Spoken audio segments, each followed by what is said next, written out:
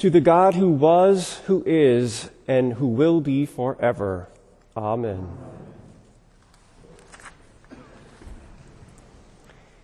Even if your glass is always half full, and you wake up each morning with a big smile on your face, ready to conquer the upcoming day, there will be no doubt times in life when you find yourself with the lights dimmed and where the oppressive threat of doom closes in upon you.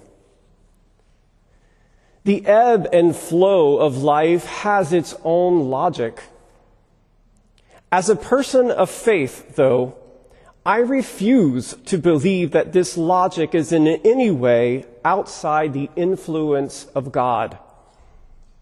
On the contrary, no matter how impersonal, sporadic, chaotic, or even cruel it may sometimes seem, my faith assures me that God is immanently present and at work in every ebb and flow of life's journey, working all things together for good. In today's gospel reading, we find Jesus brought by the devil to the mountaintop of Jerusalem, indeed, even to the pinnacle of the temple. The pinnacle of the temple, scholars suggest, is likely a reference to the southwest corner of the Temple Mount.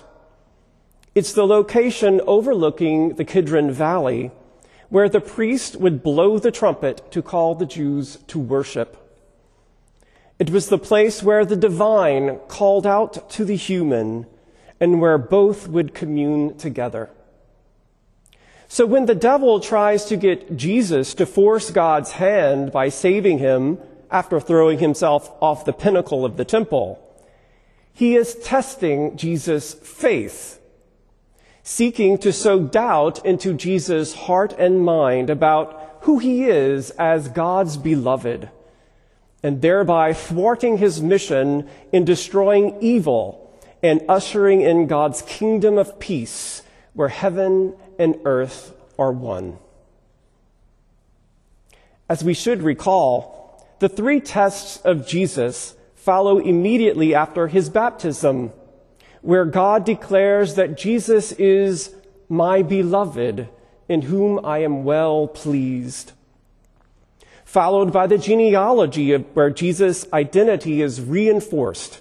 He is not only son of Joseph, son of Eli, he is also son of Adam, son of God.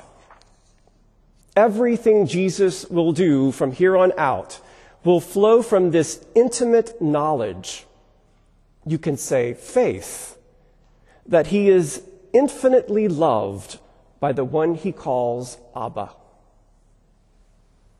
The devil knows this, and so seeks to rupture the relationship by sowing seeds of doubt, if you are the Son of God. If he can only cause Jesus to doubt that he is God's beloved, then maybe Jesus would, when things got tough, lose faith and take matters into his own hands. The text leaves us wondering, will Jesus be another Abraham who doubted God's fidelity and power to save? Or will his inner conviction reveal a different kind of faith and a new kind of union between human and divine? The text won't answer this question until the story has reached its end, and not before Jesus' faith is tested over and over again. Lent, like the spiritual life in general, is all about this journey of faith and how it allows the good in us to overcome the evil. And today's lessons show us that the only way that progress is made and that we become more and more grounded in our identity as God's beloved and so fulfill our mission in conquering evil is by undergoing the testing of our faith. As it was for Jesus, so it is for us. Faith not tried is faith not realized. At our baptism, we are all made daughters and sons of God. Eternity now dwells within us. As St. Paul says, the word is near you, on your lips and in your heart. The reason we come to a monastery is to allow this truth to become more apparent, to silence the chaos of the visible, which is transitory and passing away, and to allow the hidden, eternal truth of God's Word to be heard and believed once again, or maybe for the first time. But even then, it's often not until we have some sort of crisis of faith that we begin to finally ask the deeper questions that can awaken within us who, in fact, we are in God, and reveal to us that God is not aloof or distant to the chaos of our lives, no matter how much it may seem, but is right in the middle of it, seeking to remind us of what we have perhaps forgotten. You are my beloved. With you I am well pleased.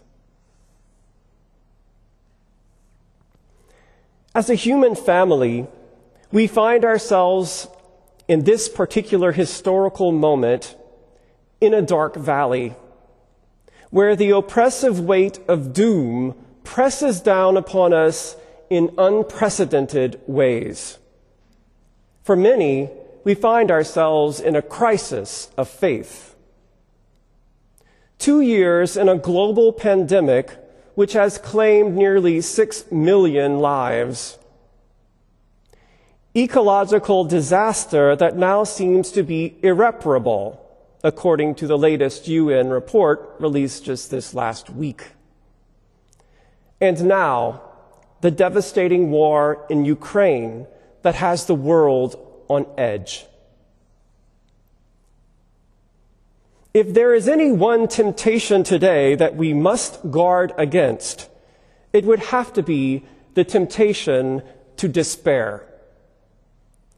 But let us remember that this dark valley is part of life's ebb and flow, and that this temptation is better understood as a test, a trial of faith. God using it to waken us evermore to the divine presence and power at work right in the midst of all the mess, and seeking to create something beautiful out of the rubble. Luke concludes his account of the testing of Jesus by saying, "When the devil had finished every test, he departed from him until the opportune time." That opportune time points to the days leading up to Jesus' crucifixion, when the devil will appear again, now in Judas, to betray his master with a kiss. And when the devil will test Peter and the other disciples, seeking to sift them like wheat.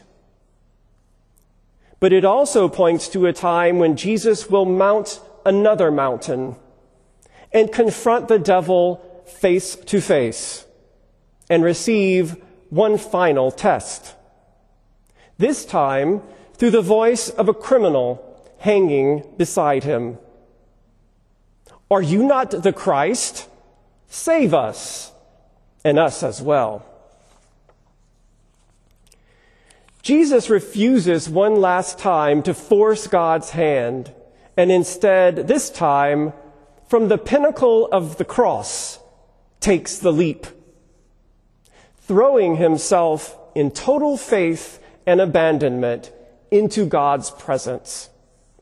"Into your hands I commit my spirit." And yet, precisely there, when all hope seemed lost and the earth was engulfed in deep darkness, the light of the resurrected Christ, made of death not an end to dread, but a means for an ultimate transformation. Let us then be resolute and fearless in our Lenten pilgrimage to Calvary. The Holy Spirit goes before us, leading us through the dark valley. There will be trials. Maybe we'll even be sifted like wheat. But there are also precious lessons to be learned. Perhaps the most important being to hear the constant whisper, "You are my beloved. With you I am well pleased." May we daily awaken with our inner eyes and ears wide open and ready ourselves with constant vigilance, always guarding against despair, always choosing the path of faith. Terrence Malick's 2001 film, The Tree of Life, begins, "The nuns taught us that there were two ways through life, the way of nature and the way of grace. You have to choose which one you'll follow. Grace doesn't try to please itself.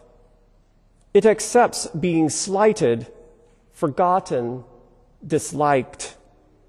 It accepts insults and injuries. Nature only wants to please itself, get others to please it too. It likes to lord it over them, to have its own way. It finds reasons to be unhappy while all the world is shining around it and love is smiling through all things." They taught us that no one who loves the way of grace ever comes to a bad end. I will be true to you, whatever comes.